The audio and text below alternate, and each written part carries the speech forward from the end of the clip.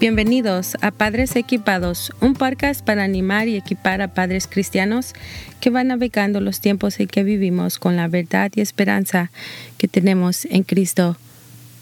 Hola, mi nombre es Reina. Gracias por acompañarme el día de hoy para el episodio número 4. Este día va a ser interesante. Voy a usar mucho vocabulario. Va a ser un poco científico, pero espero que sea de ayuda para nosotros y que aprendamos. Como los otros episodios, vamos a tener una plática, el plan de acción y la oración.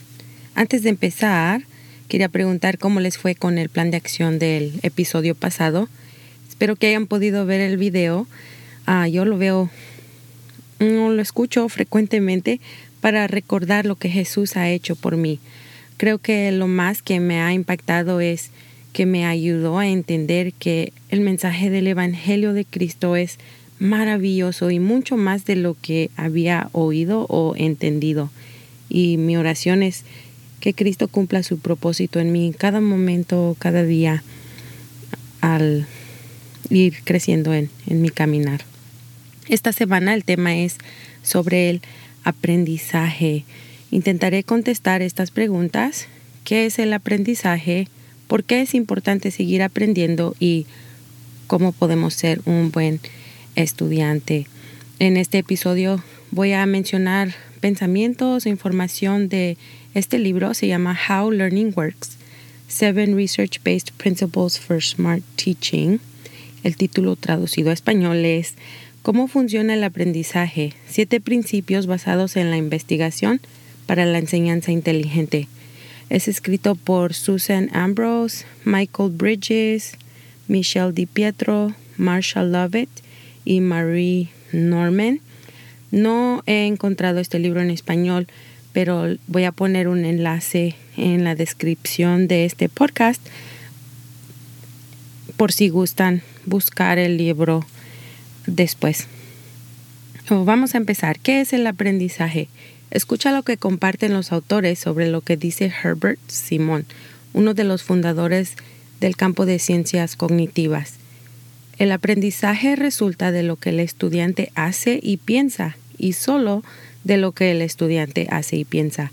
El maestro puede avanzar en el aprendizaje solo al influir en lo que el estudiante hace para aprender.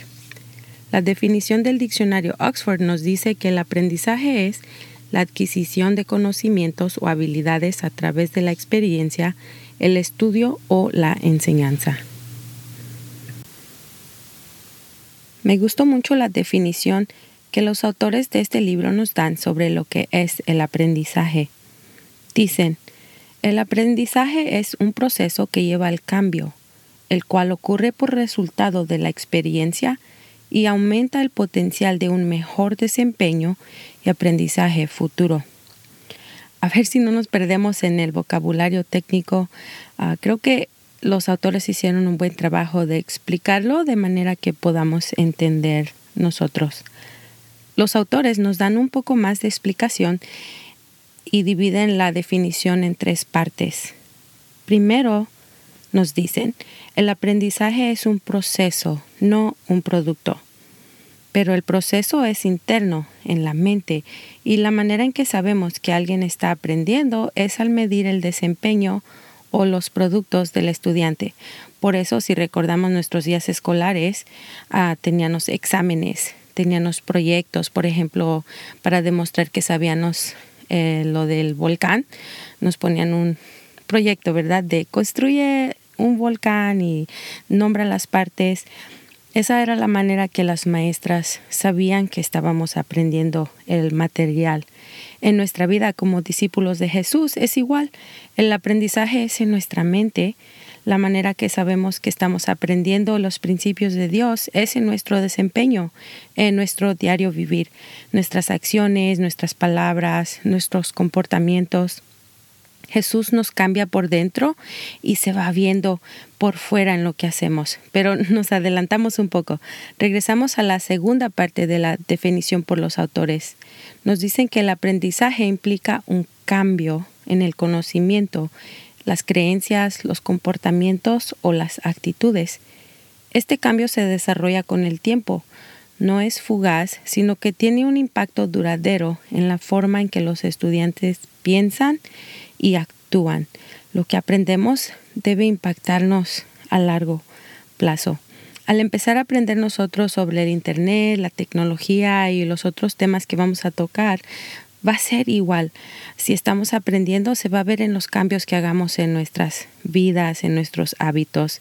Y vamos a saber si nuestros niños, nuestros jóvenes están aprendiendo lo que les estamos enseñando a través de su comportamiento, los cambios que veamos en ellos.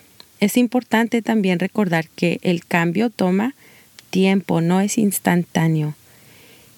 Este principio lo podemos ver en nuestra propia vida, en lo que sea que hagamos en nuestra vocación, en nuestro caminar con Jesús y pues en todas las áreas de nuestras vidas.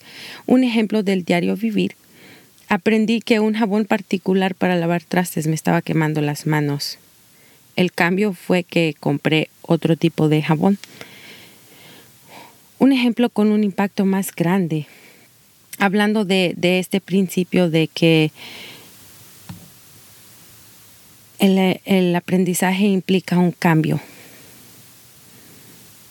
Estoy en medio de reducir la cantidad de azúcar que consumo porque he estado leyendo sobre los efectos negativos del azúcar y al aprender que actualmente consumimos mucha más azúcar que nuestros antepasados.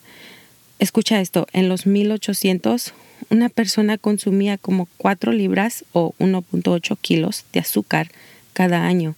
En nuestros tiempos, un adulto consume 105 libras de azúcar o 47.6 kilos al año. ¡Wow! Eso me sorprendió y fui viendo, es porque el azúcar está escondido en todo. No escondido, pero, ¿cómo se dice? Incorporado en muchas cosas. La soda es casi toda azúcar, ¿verdad? El jugo, el pan, la catsup, bueno, muchas cosas, pero si gustan seguir aprendiendo de ese tema, abajo les anoto el enlace que tiene esos datos. Al ir aprendiendo más sobre el azúcar, empezó a cambiar mi comportamiento.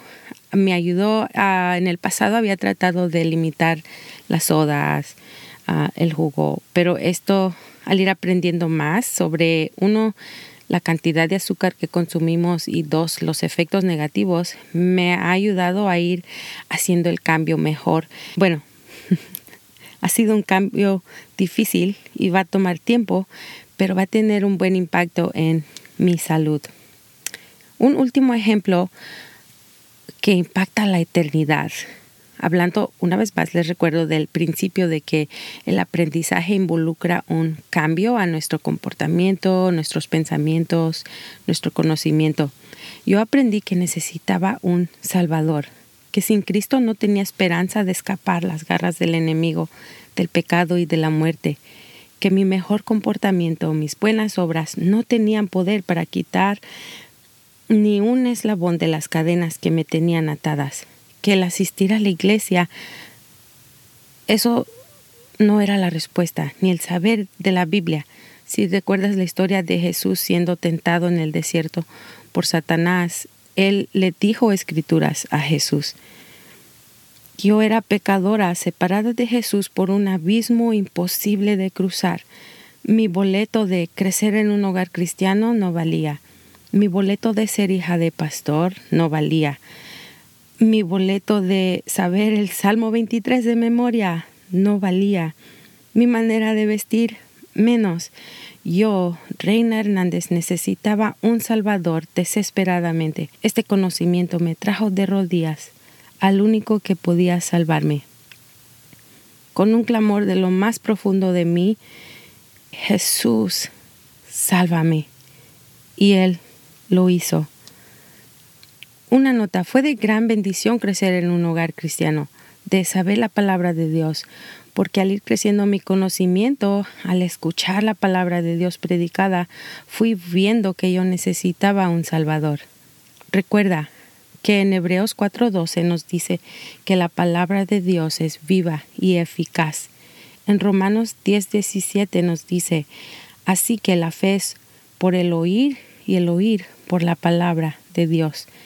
Cada historia bíblica que leía mi mamá por las noches me iba depositando conocimiento de la palabra de Dios, de los eventos, de los personajes que en un futuro Dios iba a usar para abrir mis ojos. Cada predicación me iba dirigiendo hacia fe en Jesús. Iba a la iglesia de pequeña porque mis papás me llevaban y le doy gracias a Dios por ello. Ahora voy a la iglesia para seguir aprendiendo de Jesús, para servir a los demás. Leo su palabra para conocerlo a Él más y más. Oro todos los días porque necesito hablar con Jesús y necesito oír de Él. Y al hacer esto, Él está transformando mi vida. Él me ha llenado de amor por su iglesia. Amo trabajar con los niños y jóvenes. Quiero que ellos conozcan a Jesús.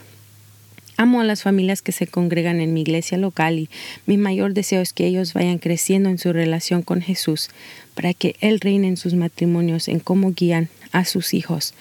Todos estos deseos o este amor Dios lo depositó en mí. Amo a mi familia, sigo creciendo en cómo demostrárselo a ellos más y más. Yo era esclava al enojo. Si me conoces dirás, ¿Reina? No, pero sí. Pregúntale a mi familia. Él me ha ido transformando en esta área y le doy muchas gracias a Él. Nos vamos a salir un poco del tema, pero quiero anotar esto. Hay un peligro que vi en mi vida que debemos tener en cuenta. Muchas veces ponemos a los hijos del pastor, del predicador, en un nivel diferente, a los hijos de hermanos cristianos en un nivel diferente, cuando tenemos que ver a todos con los mismos lentes. Todos somos pecadores en gran necesidad de un Salvador. No hay pecadores leves, no hay pecadores, sino todos estamos en el mismo barco, en la misma necesidad de un Salvador. Creo que este conocimiento cambiaría cómo enseñamos en nuestra escuela dominical, porque veremos a nuestros estudiantes como almas que necesitan salvación. Este conocimiento ayudaría a los padres de familia, incluyendo a los pastores, a ver a sus hijos como almas que necesitan un Salvador. Nos ayudaría a poner prioridad en que nuestros hijos sepan este glorioso mensaje del Evangelio, en discipularlos en casa diariamente, que desde pequeños sepan que Dios es santo y nosotros no, que necesitamos un Salvador. En el rol que tengamos, sea como padre, pastor, maestro, etcétera, es importante recordar que no podemos cambiar nuestro propio corazón, mucho menos el de otra persona. No es el trabajo de nosotros salvar a nuestros hijos, salvar a nuestros estudiantes, salvar a nuestros jóvenes. Nuestro trabajo es enseñarles la palabra de Dios, llevarlos a la casa de Dios para que escuchen su palabra. Y aquí meto una nota para papá. Papá, es tu trabajo asegurar que la iglesia donde asiste a tu familia enseña la palabra de Dios fielmente, que no esté tu familia bajo un maestro falso o predicador. Desde los tiempos de Jesús ha existido el problema de falsos maestros, falsos evangelios. Haz oración y confía que Dios te va a dirigir al lugar donde tu familia va a ser discipulada. Y otra nota, es tu trabajo también discipular a tu familia en la palabra de Dios. Regresando a la definición y al tema de hoy, los autores terminan con la tercera parte. El aprendizaje no es algo que se le hace a los estudiantes, sino algo que los propios estudiantes hacen. Es el resultado directo de cómo los estudiantes interpretan y responden a sus experiencias, conscientes e inconscientes, pasadas y presentes. Me recuerda de este dicho que nos decía mi abuelita: cada persona es un mundo. Todos tenemos una historia compuesta de miles de eventos, unos positivos y otros negativos, que han impactado cómo procesamos nuestro mundo y la información que nos bombardea a cada momento. Al leer la palabra de Dios con nuestros niños y jóvenes, al llevarlos a la casa de Dios, al caminar nosotros con Jesús y dejar que Él gobierne nuestra vida, les estaremos dando experiencias positivas que ayudará a que ellos estén en una posición de que su fe crezca, de que ellos realicen que necesitan a un Salvador. Y al ir aprendiendo sobre la tecnología y el Internet a través de este podcast y cómo establecer buenos hábitos con nuestra familia, vamos a ir teniendo un impacto que les va a ayudar a largo plazo. No nos desanimemos, el cambio va a tomar tiempo en todas las áreas, pero un paso a la vez es la clave. Dios nos da lo que necesitamos para cada día. Al escuchar sobre estas 3 partes de esta definición del aprendizaje, podemos ver que todos estamos aprendiendo, lo sepamos o no. Es mucho mejor, ¿no creen?, ser una persona que aprende intencionalmente con una meta. Sigo procesando esta parte de la definición de Herbert Simon. El maestro puede avanzar en el aprendizaje solo al influir en lo que el estudiante hace para aprender. Siendo que todos somos estudiantes, ¿quién o qué está influyendo lo que aprendemos? Como mamá, papá, discípulo de Jesús, amigo, esposo, esposa, estudiante en la universidad. ¿Somos intencionales en lo que dejamos entrar a nuestra mente o está nuestra mente abierta a todo? Lo último que quiero compartir de este libro son los 7 principios de aprendizaje que desarrollan los autores en su libro. Los quiero mencionar porque los vamos a usar un poco para estructurar las pláticas del podcast con la perspectiva de los oyentes como estudiantes, pero también con la perspectiva de ustedes como maestros de sus hijos o otros niños y jóvenes en sus vidas. Esta parte ha sido un poco difícil de traducir y tratar de explicar. Mi oración es que lo haya hecho de manera entendible y que no sea de ayuda. El primer principio que comparten los autores es este. Los conocimientos previos de los estudiantes pueden ayudar o dificultar el aprendizaje. Lo que ya sabemos o no influye cómo filtramos y cómo interpretamos lo que estamos aprendiendo.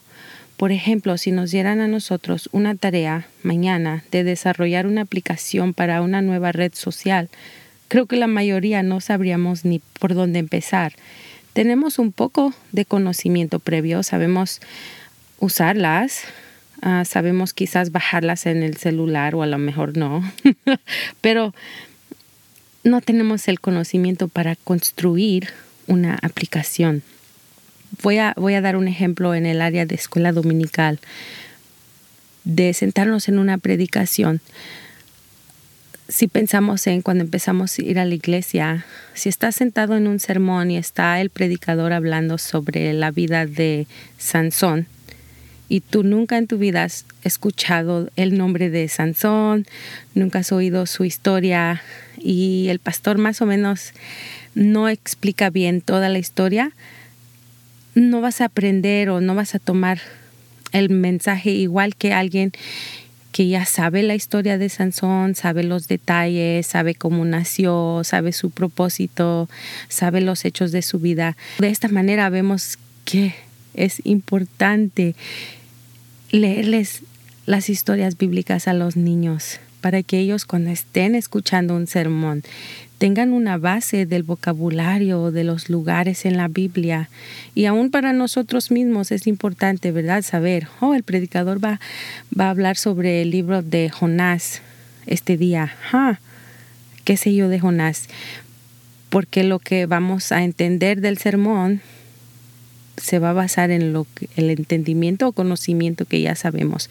Por eso es muy importante saber la palabra de Dios. El principio 2 es la forma en que los estudiantes organizan el conocimiento influye en cómo aprenden y aplican lo que saben.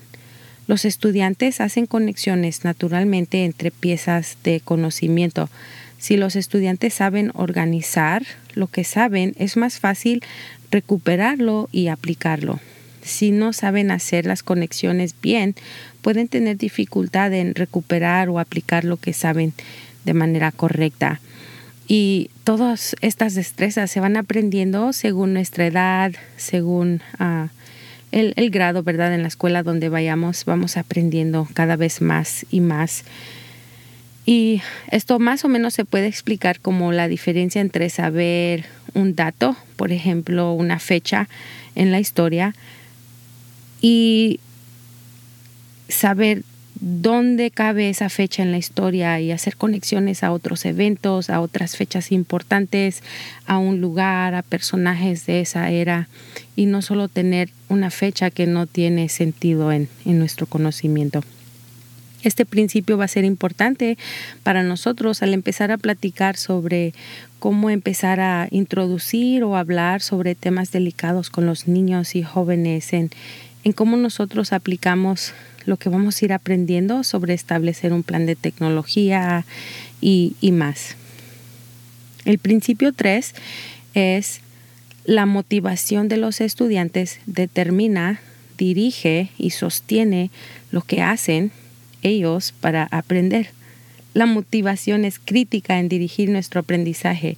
Es lo que determina la intensidad, la persistencia y la calidad de nuestro desempeño. Por ejemplo, a mi hermano, mi cuñado, varios primos, mi tío, les gusta y saben arreglar carros. A mí no. ellos han demostrado más persistencia y intensidad en aprender cómo instalar y arreglar transmisiones, saben cambiar el sistema de frenos de un carro y pues mucho más. Yo solo he aprendido lo básico de ponerle gasolina y sé que es necesario cambiar el aceite, pero ahí es donde termina mi conocimiento de arreglar carros. Para mí no hay motivación para seguir aprendiendo más porque hay talleres de mecánicos, mi familia está disponible para ayudar en lo que necesite. Y para nosotros espero que la salud digital, mental, espiritual y física de nuestros niños y jóvenes y aún de nosotros mismos sea suficiente motivación para querer aprender sobre estos temas. Principio 4. Para desarrollar el dominio, los estudiantes deben adquirir habilidades competentes, practicar su integración y saber cuándo aplicar lo que han aprendido. Para ser el mejor mecánico, una maestra excelente, un padre estelar, un discípulo de Jesús fiel, es importante no solo aprender la información, sino empezar a ponerla por obra. Aún la palabra de Dios nos dice que seamos hacedores, no solo oidores. El principio 5 es la práctica o el ejercicio dirigido a objetivos junto con comentarios específicos mejora la calidad del aprendizaje de los estudiantes. El aprendizaje y el desempeño se fomentan mejor cuando los estudiantes participan en ejercicios que se enfocan en una meta específica. Este principio lo podemos ver claramente en los deportes. Al practicar el equipo, el entrenador les está dando comentarios específicos a ellos. Más rápido, enfoca tu mirada, etc. Yo no he estado en deportes o no sé muy bien qué tipo de comentarios hacen, pero les di la idea.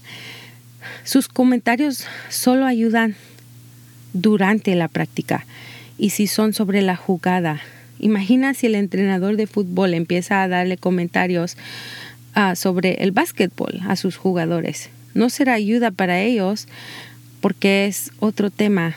O si le da una estrategia a un jugador cuando lo ve en el supermercado, va a ayudarle un poco, pero no es el tiempo adecuado para darle la estrategia. No sé si entendieron. Pero este principio va a ser un poco difícil para nosotros a través del podcast porque ustedes van a implementar el plan de acción sin comentarios míos.